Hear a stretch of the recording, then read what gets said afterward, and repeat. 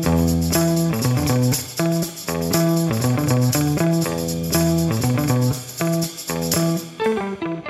it's Jason Cunningham and welcome to Save My Business, a podcast dedicated to helping small businesses not only survive but thrive during tough times.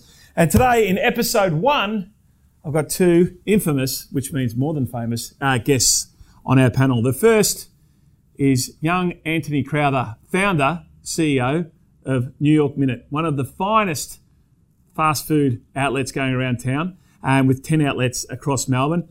And his guest, co-star, none other than Mr. Robert Haddad, CEO and co-founder of business and personal wealth advisory firm, The Practice. Gentlemen, Ant, first to you, welcome. Thank you very much, mate. Very excited to be here. And Rob, my business partner, good to have you on board, sir. Yes, glad to be here.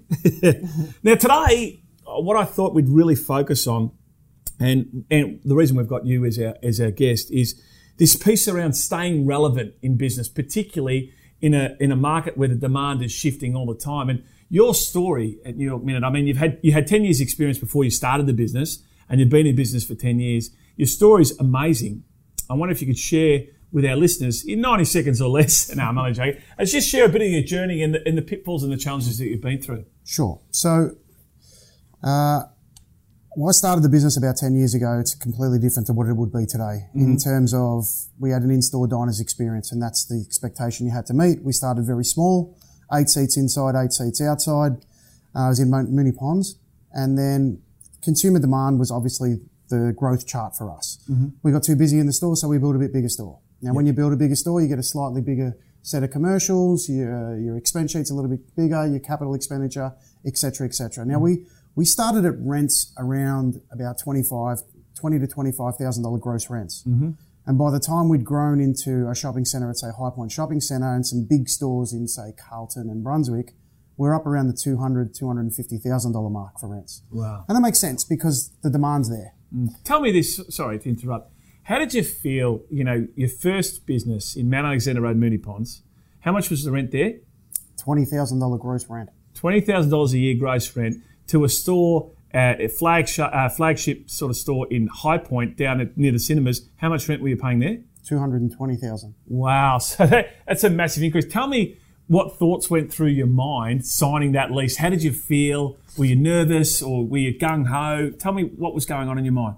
Well, Jace, believe it or not, the process and the journey took care of that for me because I went from a $20,000 lease to a $40,000 on the next site. The next lease I was on an $80,000. We got too busy in that space. The next one we went to $120,000 in Carlton. We got too busy. So it only made sense for us to go to High Point because we were too busy in every space we'd been in now. So it was time for us to take on one of those bigger centres. So I felt comfortable doing it. Yeah. Because I think, so what you're saying, Ed, is that you started off with a small footprint, a small rent, the revenue and the model worked from a margins perspective. You upped the ante, bigger shop, more revenue, it still worked, and you kept reinvesting into bigger stores. So when you got to the High Point store, you thought, oh, well, that's okay. I'll pay that rent because I'm going to make the revenue's going to match. Yeah. And the bottom line is going to be a bigger number if I keep the same margins. Rob, would you argue that that's a similar trait across many businesses? As they grew, they just took a bigger premises? Absolutely, because if we go back to what Ant was saying at the beginning, it was an in-store dining experience. Yeah. So it was built around what the customer wanted, and when Ant opened up 10 years ago, what the customer wanted to take the family out or wanted to get out of the house, go in, sit down, be comfortable, and in order to be able to accommodate that clientele, you needed to have more seats. Yeah. So, Ant, excuse my ignorance, but when I think about this in-store experience, fast food, takeaway type model, selling hamburgers, first comes to mind McDonald's. Yep. Then Grilled, Hungry Jack's. How did you compete in a market like that with such powerhouse businesses that you were competing against? It's a good question. It's Macca's and that we don't really we compete against because they're more of that convenience drive-through, much quick. So they're more of a fast food option. We live in the QSR space, so definitely Grilled's relevant to us. And for us, exactly the same as I guess Grilled, Nando's or Snitz or anybody else playing in that tier 2 QSR space, you would need to make sure you got a relevant product, you're priced well, etc., and you got a point of difference in the market. I'm And when sure we came taste is something to do with it as well. Absolutely. So the point of difference for us was we did Philly cheese steaks, pulled pork, brisket on a roll. We smoked our own meats, made our own sauces. So we were a little bit different. So we offered the consumer something that wasn't existing in the market. Can I ask the same question of Rob? So Rob, similar question. When you first made the decision to leave your employer and start a business, an accounting firm and an advisory firm, obviously there were big players in the market, KPMG, EY, PricewaterhouseCoopers, and then second tier, third tier, fourth tier. What did you say as your centerpiece? What was going to be the defining difference between your offering and your competitors? Yeah, good question. So it's about service, because I think a lot of professionals think that their game is about being a good lawyer or being a good accountant. Whilst, yes, you still need those skills, you're in a service industry. Yeah. So being in a service industry means you answer the phone when it rings. When someone rings you, common courtesy, you call them back. Yeah. So a lot of those bigger firms can't handle that kind of relationship piece. And so for me, it was about servicing clients and being available when they needed you, taking on things for them, doing things that are outside the norm. Yeah. And obviously, you know, the convergence piece around the expectation of what they would come to you for. So, 24 years ago, you weren't speaking about accountants, you were talking about who's your tax agent. Yeah. The language has changed. Yeah. And, the tax agent they got interchange for the accountant. And the questions that the accountant was being asked are more around legal, money, what do I invest in, how do I finance things, whereas 20 years ago it was about, well, can you do this piece of work for me? Yeah, and how quickly can you get it done? Yeah, so our industry has changed. Yeah. Not dissimilar to the food industry. Well, we're service-based as well. Yeah. So one of our core principles for me was we don't have the word no in our business. That it helped us make sure that we would appeal to all of the needs of service the customers that walked into our stores. So let me walk you back, Ant. You started business off in Moonee Ponds, you grew to another store, grew out to Carlton, you went to High Point, you went here, there and everywhere, and you grew your footprint. And the model was around relatively quick service food that tasted great, and there was a lot of in-house dining. Yep, correct. Something changed. It did, 2017. What happened? Changed quick. Delivery aggregators, so... A delivery aggregator is someone like Uber. So before Uber, there was Fedora and Menulog, but they didn't really have a lot of the market space. Like the market share was still an in-store dining experience. When Uber came, they challenged the market significantly. Now, did you have any warning? Did you know this was coming, and did you see it from overseas, or what happened? Yeah, Jace, we did, but I reckon the food industry understood how quickly it was going to come. Yeah. So there was already market players here. But every time they approached me, I wasn't interested at 28% commission because I didn't feel the need for the extra revenue at that commission. It didn't make sense on a P&L point of view at the time. So for our listeners, the 28% commission, are you saying that the delivery providers would charge you 28% of? So if someone made an order for $100, they would charge you $28 to deliver that. Correct. Not just deliver it. They provide the customer, obviously the data. Yeah. And then we get the order through to the kitchen, and they provide the delivery service as well. So there's a few segments that they provide rather than just a driver. Yeah. But you know what I don't understand, Ant? You say in 2017, but we've been getting our pizzas delivered for a while before that, and that became the norm in the pizza space, didn't it? Rob, I think it's such a really important point, and a lot of people probably don't even consider that.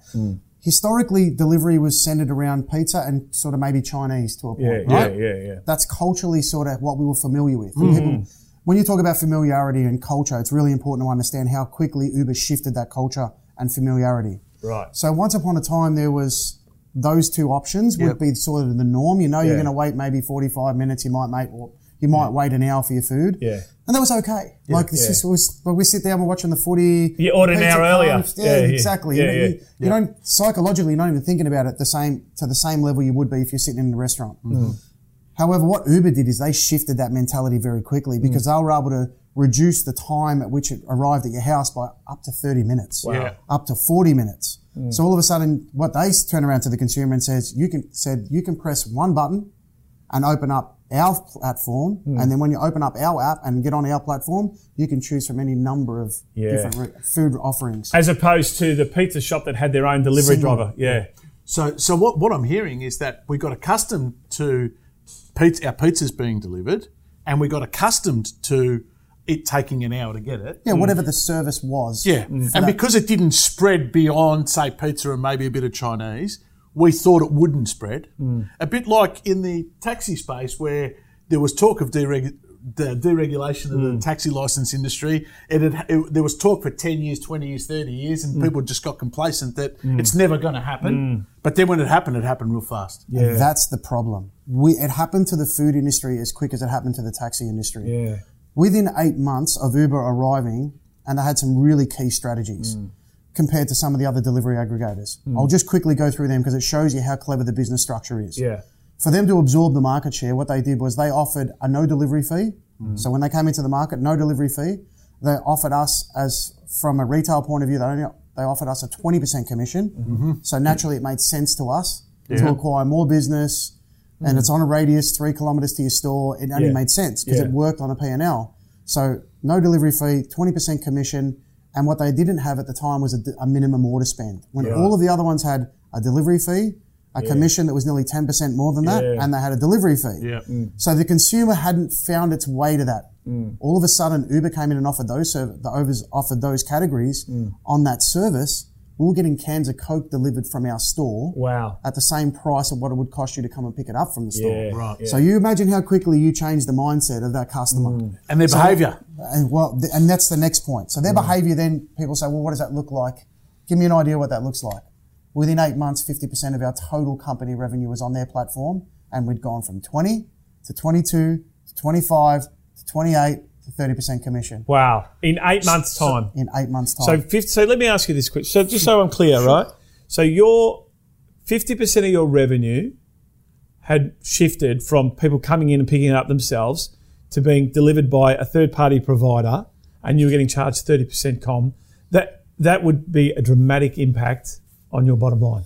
And you're 100% right, Jase. I'll show you how significant that was. So just say an average business turns over $1 million in revenue, total revenue. Yep. If 500,000 of that, which is 50%, is on a delivery aggregator at 30%, it means you're giving $150,000 to the aggregator. Yep.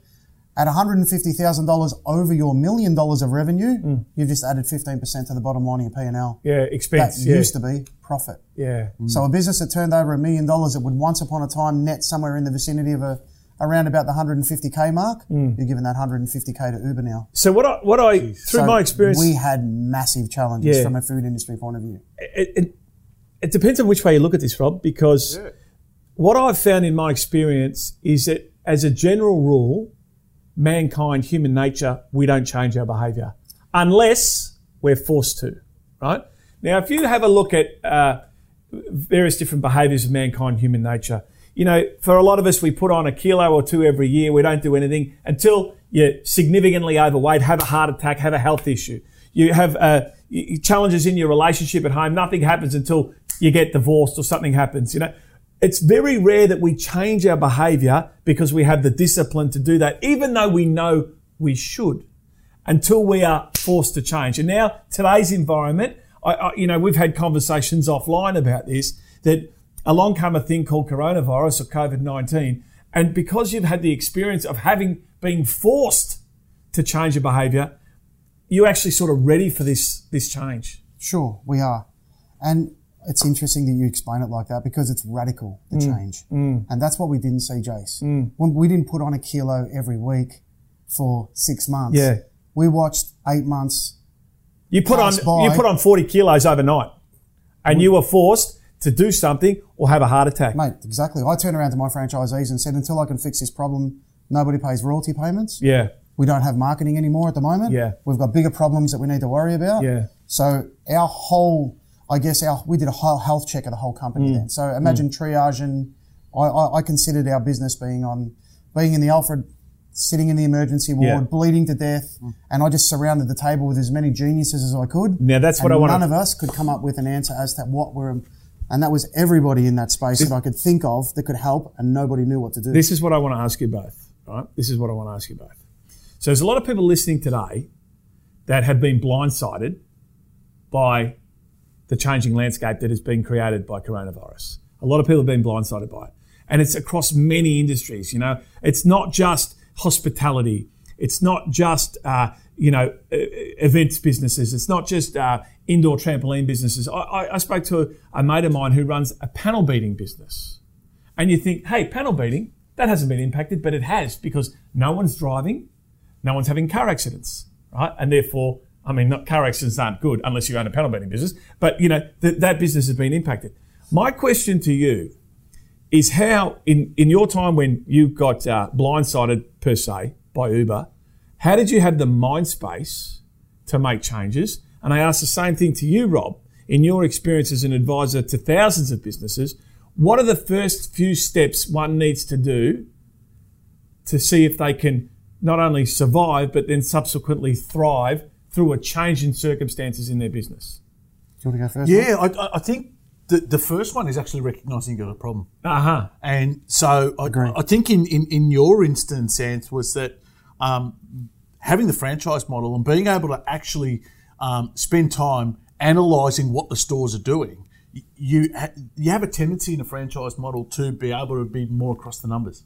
So with clients that... Why do you say that, Rob? Well, because you've got to report the numbers. Right, okay. And so you're being held accountable? You're held accountable. Yeah, right. So you have to be able to report the numbers, and then you've got head office who's actually looking at the numbers. Yeah. So what happens if you're not in a franchise business? How do you follow that model then? Yeah. So that's where the risk is. Yeah. The risk is that it's up to the owner to have the discipline to understand where they're at. Yeah, right. And in a lot of small businesses, the owner is knee deep in the business, doing it. Uh-huh. That the paperwork for the tradesman, for example, happens at night if he could be bothered. Yeah. He's got to get up at 5 o'clock the next morning, so right. it doesn't happen. Yeah, right. Okay. Right? So they're not actually analysing what's happening in the business to recognise there's a problem, i.e., I'm not making enough money here, or why am I not having any money left in my bank account? So you're saying to me the first 2 points is number one, recognise you got the problem. Number two, diagnose the problem. Absolutely. Right. Yeah. And so the problem with that in itself is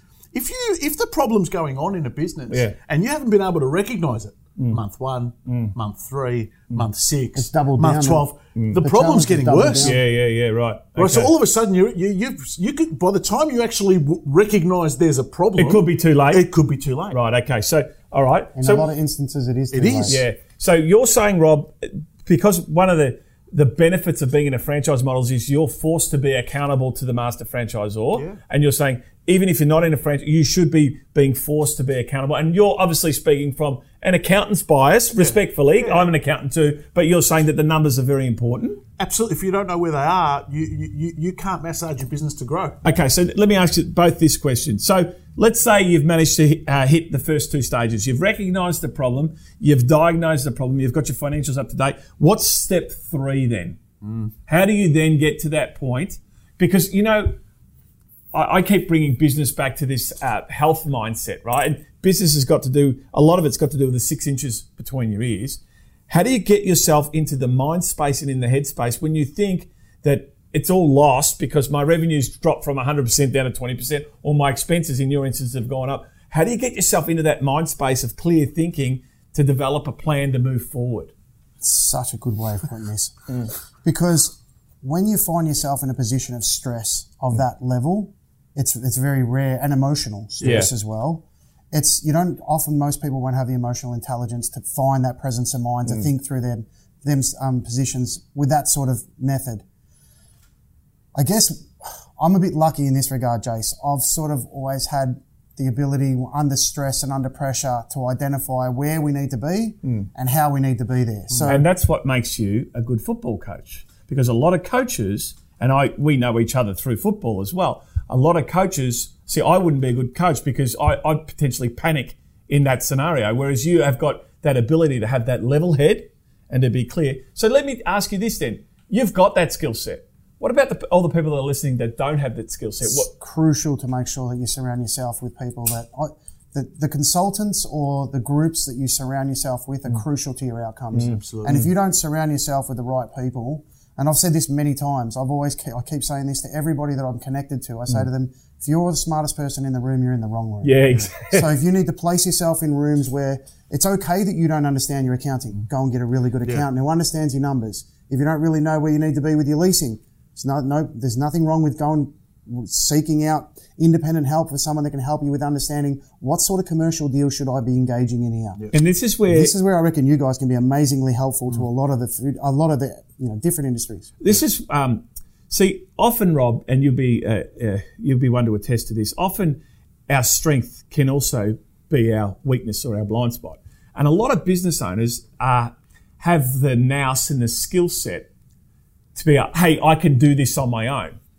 But sometimes you need to drop your ego and lower your guard and bring in an expert. And people would say to me, gee, Jay, you've built an amazing, successful business at the practice. You're 24 years in. You've done so well. I said, no, I haven't. I said, we've done well. I know myself personally, I could never have built this business on my own.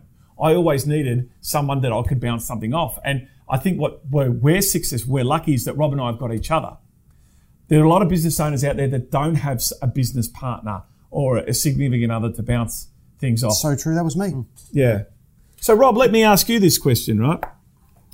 It's easy when things are going well and you're winning new work and you're delivering to your customer and you're high-fiving.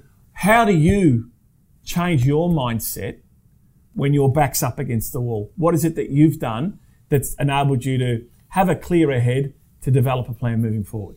Yeah, well, I'm fortunate enough that I don't fall into that panic category. Mm-hmm. When we started a business with no money and no clients. Yeah. So definitely day one, we had our back against the wall. Yeah, right. So that's not anything that's new to me, that phenomenon of being, behind the eight ball or being under pressure. So that's not really the problem. I For think you? For me. Yeah. I'm really onto it early. Yeah, right. And so a lot of the time my issue is actually trying to convince others around me that there's a problem because they can't see it yet. Yeah, right. And why do you think you're onto it early? Well, again, it's that numbers piece. Yeah. So it's that margin piece. It's that understanding what's shifting. Yeah. And it's also a bit of industry knowledge too 100%. about knowing what's going on around you and what's happening in your game. And when we're advising clients, a lot of the times we're onto something before they are. And because they're still making their repayments on their Porsche and they're still going on their 2 holidays a year and, the wife's getting the handbags and the boat's fine, they don't actually think they've got a problem. Yeah. It's only until they are struggling to make those repayments that they're concerned what's going on here. Goes back to what you were saying before. Yeah. We wait until it's too late. Wait until it's too late. Absolutely. Can I make one point about, I was by myself and I was fortunate as well, Jason, in this regard. I had a chap named Jesse Martin who used to do a lot of the marketing and advertising for the state Labor government at the time. And I used to see him going off to work and that's when I first opened Mini Pond. So I'm doing 100-hour weeks for less than $1 an hour, sleeping on a single bed mattress out the back of the shop. Yeah. So everyone has to go through those challenges. And I think it's really healthy to go through those challenges because that, I think, builds a resilience and a bit of grit in that you need. Yeah. So Jesse, I was very fortunate with Jesse because I knew nothing about marketing. I knew nothing about advertising. And he taught me so much. So that consultant that you're talking about from an offer and a specialist in that field, because be careful with consultants. I think there's a lot of people out there today that offer a service. But have no experience. So you've got to try and make sure there's nothing wrong with going and seeking out 5 different consultants before you choose the one that you think fits you the most. If there's one thing crucial. If there's one thing I can share that I think is common amongst you both. Now, I've known Rob for 42 years and I've known you for over 10 years. And if there's one thing I think is quite similar is the fact that you can leave your egos at the door. Now, what I mean by that is if people don't know you as well as I know you both, people might say that your egos are healthier than most. But in actual fact, you both do have that ability to leave your ego at the door. And Rob, I turn to you on the back of what Ant has just said around surround yourself with great people like he did with Jesse, the marketing guru. Tell me and share with the listeners, what have you done and who have you surrounded yourself with? What other mentors? I know when we first went into business, you maintained a strong relationship with your previous employer. Yeah. Tell me, who else have you done that with and where do you draw inspiration and knowledge from? Yeah, well, I think that it's one of those things that people sometimes underestimate about who's around you. I mean, in the early days, we started a business with no money and no clients. Yep. Yet I'd have clients of my previous employer that wanted to join us and I wouldn't take them. Yeah. I didn't want to be poaching his clients. Now, 24 years on, I still break bread with him. Yeah. We had lunch a few weeks ago. It's great. And that relationship to me was so important because not only was he a mentor, but he was a bit more like a father figure who actually wanted to see me succeed. And along the journey, I was often faced with issues and problems that I had no idea on how to solve, or even had any ideas how to get through.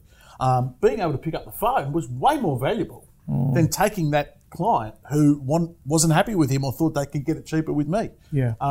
So that was definitely one. But you hear it so often with successful people when you delve deeper into them around, building a team around them. It's accounting, it's lawyers. It can sometimes be your competitors as well. And I think that sometimes people forget that your competitors can actually be your allies. Yeah. Because, it's not like you're taking food out of each other's mouths. The marketplace is so big that you can actually learn from each other. Yeah. And Such a fantastic point. Yeah, isn't it? Isn't it? Oh, yeah. Most of my learnings come from my competitors. Yeah, In absolutely. fact, nearly all of my learnings come from my competitors. Yeah. Whether it's deliberate collaboration or not, there's so much to learn. Often it's not collaboration because I don't want to share. It's just the ability to understand why are they doing so amazingly well. Can I make a point just on that? Because this is really crucial. If we go back to when Uber really when that 15% became as a category on the bottom line of our P&L, we had our first real challenge. Since we started New York Minute, all of a sudden then I started thinking to myself, wow, we've got some serious challenges here. I've got franchisees that have got their mortgages on the line. I've got wives in front of me crying, and I'm trying my best to say, all right, what's a solution here that I don't have? Yeah, that's not to say so that I'm not daunting. going to seek it out, but I sit there and say to them this: if I can't fix this, you'll pay me nothing, and I'll shut the franchise down because there's not much else I can do. Yeah.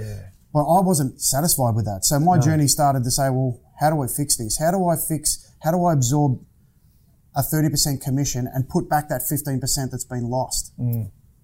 It was the most challenging thing I've ever done in my life, but I'm glad I did it because we thrive in that industry today. So tell me, what did you do?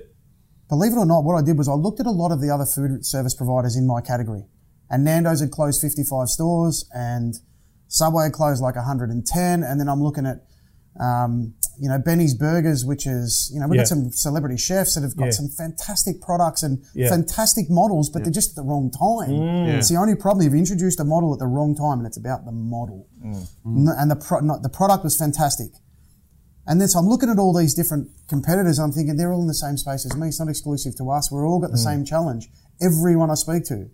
Stumbled across Domino's. I'm thinking to myself, it's a good share to own. how does Domino's record share profits and record shareholdings while the rest of the food industry is kneecapped? So it made me just dig into Domino's. And I am talking really dig into Domino's. Because I don't have to dig far when I look at the food. No disrespect to Domino's, amazing company, but let's be honest, their food's not the greatest. I would say that, and I studied nutrition, so I wouldn't say. But I make burgers. So. What do you do? You have a food at the table for the kids. So what do you do? So anyway, I'm not criticising Domino's because I love them. I fell in love with Domino's very quickly. I'm in love with the share price. I looked at the reasons as to why they are. For the last 5 years prior to Uber arriving, they had been talking convenience while the rest of the food industry were all talking about the provenance of their food, and we're all telling the same story. Our marketing and our advertising, we're all down the same lane. We're, different products, similar, like for like, much of a nut, just all about service, et cetera, et cetera. And I'm but 5 years before, they were all on convenience. Domino's, you Domino's, mean? 100%. So Domino's had started that journey of talking to their customer all about convenience. So they were the number one delivery platform in this country. Then Uber arrived. Domino's, for about the first 12 months of Uber being in this country, not on their platform. So it tells me maybe we set up our own delivery network. I did that. Couldn't sustain it. We don't have 33,000 drivers on the road in Victoria. The competition for the rates, they've got subcontract drivers. We've got award rate. So you couldn't handle 30 orders at the same time and get them there. It was impossible. So logistically, it was a nightmare. It just didn't work. So unless they all lived in the same street. But anyways, 100%. So we scrapped that idea. So then it came down to going, okay, well, let's not try and be Domino's that way because we can't do that. And this is where I was talking about culture and familiarity. Domino's were providing a service within 15 to 30 minutes. Everybody else in the delivery space was providing a service that took 30 minutes to an hour and 15 minutes, and that was okay. Yeah. What Uber came in and did, they come in and did the Domino's, but for any product you like on that platform. So that was where our first big challenge was. So I was like, tried to fight off Uber at the start. Then I had to learn to love them quickly. Yeah. Found Domino's, which was a blessing. Yeah. Because Domino's taught me they're all about convenience, call to action. If you have a look at their website, compared to any other food retailer website, completely different. Yeah. Everything's about call to action. So then I looked at it and I said, all right, so how do we become the Domino's of burgers? And we need to become very quickly. Because right now I've got people sitting in front of me crying. Yeah, losing money. Yeah. So what I did was I put my expense sheet. How's the best way to put this? So we looked at our P&L and it didn't work. Yep. That model needed to change significantly. So I said, all right, what's the future model look like? The future model for me said it can't be New York Minute anymore. So if we imagine the cell in the middle of our revenue stream now is no longer New York Minute, that's Uber. Yeah. Because Uber obviously provide the customer, they provide the marketing now, and they provide the delivery service, and that's what the customer wants. Yeah. So that's what they told me. So once I'd done that, I looked at it and I said, okay, let's put Uber in the middle, and then New York Minute just becomes a revenue stream. So then I developed a couple of other retailers. You know, I established a couple of new brands and ran them out of the same kitchen. So that allowed me then to have that cell divided share in costs. half. Well, allowed me to divide that cell in half and have additional revenue streams. So that was the first. And what big were the fix. what are the other products or the other offerings that you put? Oh, we just looked at the industry and had a look at what spaces Chicken. we had a look at the industry and had a look at what spaces lived in that market, and we just made sure we played in that space. Yeah. Now, me being a chef and I actually build these stores from the ground up. I knew how to introduce these products into that kitchen without increasing the labour, because that was crucial. Yeah. There's no point introducing Back to your a new profit and revenue. loss statement. 100%. So once we divide that cell in half, the other side was an expense sheet. So what we did was we had a health check of our expense sheet. Everything from our commercials through to our pantry list, we renegotiated every single element of our expense sheet on the other side. So by the time we finished with the model, we came back to a model that, again, it's all about Uber in the centre, that now thrives under a delivery category. So you put that 15%, that got taken off your bottom line, you put it back on your bottom line. Correct. Yeah. And so, But there's one problem here, Rob. yeah. When we had 5 stores, we had 120 staff. We now got 10 stores and we've got about 45 staff. Right. You're right. So there's bigger challenges to come out of this. Yeah. You know, like, But interestingly enough, both of you have spoken about the same thing, but using different language. Yeah. Both have spoken about the financials. always the numbers. Yeah, always. So always starts with the numbers. And interestingly enough, both of you have spoken about the importance of providing the service to your customer. Well, we just heard a story that was about learning what to do from his competitors and learning what not to do Absolutely. from his competitors. And a lot of the times the blessing is both ways. Couldn't agree more. But I think the other thing that I found quite interesting is the old management accounting approach to businesses is using a thing called the balanced scorecard, which focuses on the 4 pillars of your business: your people, your processes, your customers, and your financials. I think what's interesting also is you've spoken about another party, and that's your stakeholder, the people you pay money to, and in your case, Uber. It's a stakeholder. Often business owners will look at their customers and reward them. They'll look at their people and reward them, and they'll refine their processes, but they don't necessarily look at the people that they pay money to. Now, Rob, I know you're big on this, particularly around the stakeholders at the practice being our IT providers, the landlord, and the relationship you've got with them. Can you just share with our listeners the importance of working those relationships and being on the same page with your stakeholders? Yeah, absolutely. I think that just like we pride ourselves on relationships with our clients, that our suppliers are stakeholders as well. Yeah. And, you know, even in our business, it is the landlord. He's a key stakeholder in our business. You know, we've gotten to the point where we're very fortunate enough that we know them and know them well, that we actually break bread together. And I often get asked about how can he improve the building. Yeah. It's not because he sees me as some expert, but because we've got a relationship of trust now. That's what I wanted to talk about, the relationship piece. And Rob, it's no surprise that this is a 10-story building and we've got the naming rights of the building. It's known as the practice building. Yeah. That sort of helps. And it's but it's based on your relationship with the landlord. It wasn't the sole objective of being able to build a relationship was to get our name on the building. It was about building a relationship because we see them as key stakeholders. Just like we want to build a relationship with all our suppliers, because guess what? We're here to help each other. Yeah. Right? They've got a business and we've got a business. And so much has come, just out of that one relationship. especially when it comes to feedback. So again, if you've got a relationship and it's valued on trust, you'll ask for feedback because you know you're going to get honesty. Yeah. Right? Now, an example of that in this instance, especially with the landlord, was asking about the building. Yeah. And so I gave some feedback that we've got the beautiful parks around us here, the facilities, the end of trip facilities for people that ride their bikes. There's no bike shed. It's unsafe. People don't want to ride their bikes. They can't ride and exercise at lunchtime. And our end of trip facilities, they don't cater for it. Well, a complete renovation was done on end of trip facilities. And strangely enough, our team and our staff love them and use them. But more importantly, there is not one vacant piece of square meterage in this building. Yeah. So there's 2 people that have won out of that. Yeah, that's right. And also now we use it as part of our our employee value proposition when we talk to our new team members that want to join our business. State-of-the-art end-of-trip facilities is a big selling point for the new team members. Which is what Anthony was talking about in that, when you're talking about suppliers. They're partnerships. Yeah, you're in partnership with them. It's a fantastic philosophy. Absolutely. If you get a batch of meat that wasn't the best, rather than going to look, if you've got a relationship with them, wouldn't they expect for you to make a telephone call? It's such a fantastic relationship. Can we stay just on the landlord for 1 sec? Yeah. Because the landlord in this space of our delivery network and the crippling of the food industry, he had a lot at stake as well. Oh, yeah. So he had an enormous amount of exposure.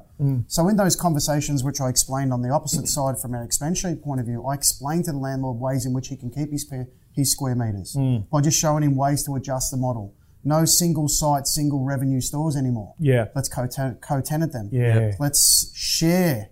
Let's find a way to keep your spreadsheet where it needs to be, but not put too much pressure on us. And that's why when you're talking about the sharing of IP, and IP might be just the landlord and the business owner. Yeah. That's one of the partners. And then the distributor. You've got to bring the distributor into this conversation as well and figure out ways that we can make sure that the distributor gets his earn as well, because everybody needs to eat. Absolutely. And those relationships are so crucial. But if you can get them all in the same room and have that conversation, you'll find that, which is no different to consultants, you'll find that you'll always end up in a far better place if you're thinking not just about yourself. And we're coming to the end of our podcast, and this is a really pertinent point. I want to touch on this, and there's one other question I'm going to ask you both. Sure. But this point, we've been at the forefront of having conversations with a number of clients, thousands of clients, over the last 3.5 months during this financial crisis and economic crisis that was caused by a health crisis. And watching it from a distance, but also at the front line, I've seen our behaviour, mankind's behaviour change from right at the start when the market got belted and, the market came off, the Australian share market came off 35%, and people were making contact with us about their own investments, and it was very me. A few weeks later, we were in the supermarket and we were quite barbaric in fighting over toilet paper and baked beans and 2-minute noodles. Then the next wave was about, we're in this together. How do we share the load? And I've heard that come through quite a bit with both of you. It's about this whole, we're in this together. It's about a relationship piece. It's not so much how do I make the most money, it's how do I help my franchisees? How do I work with my landlord? How do I work with my stakeholders and my providers and my team members? And knowing that if there is anything, it's got to be win-win. It can't be win-lose or lose-win. Well, it comes back to that focus on what you're going to give, Yeah. and what you want to get will come. And what we're hearing about here in summary is what you've heard from Anthony. The story is I don't want the blessing and the message to get lost. We have a growing business that gets built and scaled up for a model that says the customer wants to come and sit and eat in my home. Yeah. My home being your store. Yeah. So therefore, I need 100 seats. I need 150 seats. Yeah. And I call it the $1 million fit out. Fit out a commercial store, $1 million. Right? So I've gone from that model to no one wants to come and eat in my home. They want to eat in their own home. Yeah. And now I've got 150 seats that are empty. And all you have to pay commercial rates for those square metres. Absolutely. And you're locked into those tenancy agreements with director's guarantees. Yep. Yeah. Usually what's attached to your director guarantees, your personal guarantee. Your home. So we can show a lot of people the maze at which we can show them how to sidestep a lot of these landmines in the future because now there's opportunity. Yeah. But more importantly, the people that are in this position now that are struggling, I reckon they're the ones we can help the most. Yeah. And this is why the landlord's important. 100% is crucial. It's crucial because what the landlord will be re-educated on, and I think you'll see this in the future, whereas it'll be the smart ones that get onto it early. That 200 square metres that used to be the one shop with 150 seats, the landlord, we need your cooperation to split that into 2 or 3 or 3, or 5, where you're still going to get your top line rent, but you're going to get it from 3 or 4 different with sources. much less exposure. You've mitigated his risk. There you go. If you lose one tenancy, it's always easier to lease out a space for 40 grand than it is to lease out a space for 140 grand. There's so many conversations that need to be had. We should have another conversation about the industry, won't we? Oh, yeah, no doubt we will. I'm going to leave us with one final comment if I can, and we'll sum it up. My experience tells me that most successful people that you get to meet have always had a challenge or two and have been faced with adversity. And typically, there's a saying, nothing is ever as bad as it seems right now, nor will it be ever as grand as you think it might be in the future. And there's, sayings that have been thrown around of late, every cloud has a silver lining and all that sort of stuff. I wouldn't mind touching on 1 or 2 personal experiences if you're comfortable in sharing them. At some times where you faced some real adversity, and I'm going to start with Rob because I know Rob pretty well. But I know Rob before his 21st birthday. His father passed away. And it's a challenge for a lot of people, for any person to lose, your father or a parent. And Rob touched on it earlier when he spoke about his previous employer, whose name is Peter, was like a father figure to him. And at the time, and no doubt right now today, Rob wishes his dad was here with us, no doubt. I'm a person that's lost a parent and I understand the pain that is. But I lost a parent at 45, not at the age of 20. And I wanted to talk to you about that, Rob, and ask you, what have you drawn on from that experience that's helped shape the man and the business owner and the entrepreneur and the leader that you are today? Oh, the fight. It wasn't just the memories of and the age I was at. It was what actually happened after Dad had gone. We had a mortgage. Yeah. And we had one breadwinner in our family that was my dad. Yeah. Who was no longer with us. Yeah. So when you spoke earlier about issues in business, and I was at 20 years of age, and I had a mortgage. I had a younger brother, and I had a mum who was at the peak of her life, early 40s. Yeah. But also, Rob, share the fact, and I'm delving a bit into Rob's personal life, so just cut me off if I'm going too far. But also the culture that your parents grew up in overseas, and when they came to Australia, right, that your father did everything. Yeah, Dad did everything, and being the oldest, that sort of gets handed to me. So when you talk about the experience that comes with it, back against the wall. So I had a mortgage at the age of 20. Yeah. And I had a mother who was a cancer survivor, couldn't work. So we had no income coming in. And English was her second language? English was her second language. And I had a brother who was still going through university. Yeah. So pretty much it was about survival. Yeah. And so it's easy for me, having that as a background at the age of 20, to look at a business and be in survival mode. Like, I actually don't know any other way.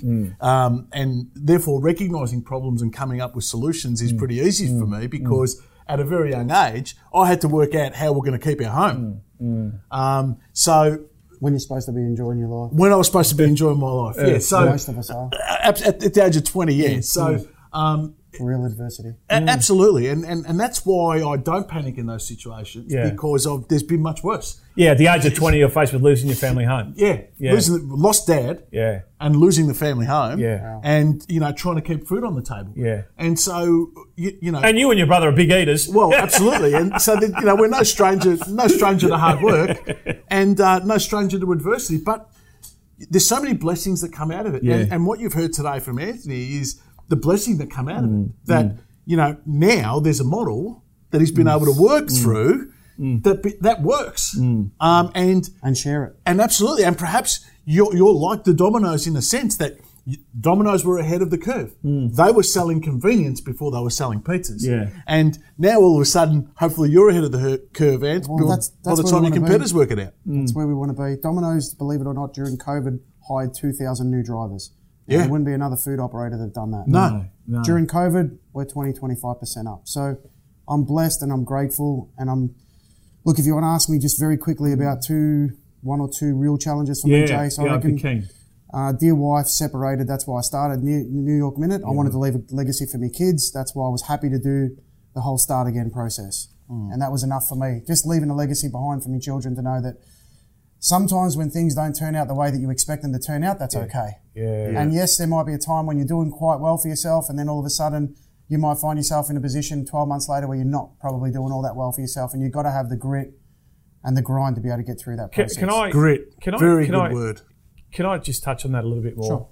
And just let me know if I'm crossing the line. So you separated from your wife, and that was what gave you the impetus to go into business? No, I was already in business for 10 years prior. So I closed the business down when we separated. So it was more about starting again and teaching the kids that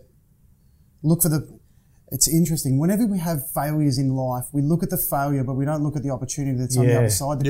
Because we're so emotionally attached to something. I don't really get that emotionally attached to that sort of stuff because I'm too driven. And I wanted the kids to know that you can still be with a partner for 19 years like I was, and that to me is considered a success. It's not a failure. Yes. So what am I going to do with the rest of my life? That's what matters. What legacy the kid's going to see now that they're grown up. And the second challenge, Jace, Uber Eats. Now I love them. I had a thriving business that was on its knees. And now, I'm just happy that I'm very grateful that I can share experiences. But more than anything else, navigate people's pathways through this ever-challenging food industry that's changing so rapidly. I dare say there's going to be a lot of people listening to this podcast about that are going through a difficult time in the food space because hell of a lot, there's a lot of them that we've been speaking to that don't know the way forward. But I think that hopefully they can draw some solace and some positivity out of that story that, it's not as bad as you think it is. You just can't see the other end of it yet. Well, that's right. And I think not just for the food industry, I think for a lot of industries. And I just want to thank you both for being our first guests on Save My Business podcast. Your story's amazing. And Rob, you've been a lifelong friend, godfather to my kids, business partner, confidant, best man at my wedding. I mean, he's pretty much done everything. That is a wonderful story. Yeah, it is a great story. Robbie and I met at the age of 5. He stopped beating me up when I was 32, which is great. We went to the same primary school. We went to the same high school. We went to the same university. We played footy against each other. We went into business together. I'll never forget, on the 1st of December 1997, we got a little shop front in Ascot Var Road in Moonee Ponds. We're paying $180 a week in rent. We signed a 2-year guarantee, and we thought we'd signed our lives away. And fast forward today, the business is a lot bigger and a lot stronger. And I guess in summing it up, what I found intriguing and enjoyable was the messages, although spoken from different mouths and through a different paradigm and a different set of eyes, the messages have been the same. It's around the importance of focusing on your financials, irrespective of whether you've got an accounting degree or not. It's about holding yourself to account, whether you do that yourself or have a third party hold yourself to account. It's around who you surround yourselves with, the ability to have a clear head, and if you haven't got a clear head, get someone else to help you get a clear head. And looking at the challenge may not necessarily be the challenge, but it's the opportunity. Ann Crowther, CEO New York Minute, thank you very much. Robert Haddad, CEO of The Practice, thank you very much. Pleasure, gents. Thanks, Jace. Well done, boys. Inspiring. Thanks, Ian.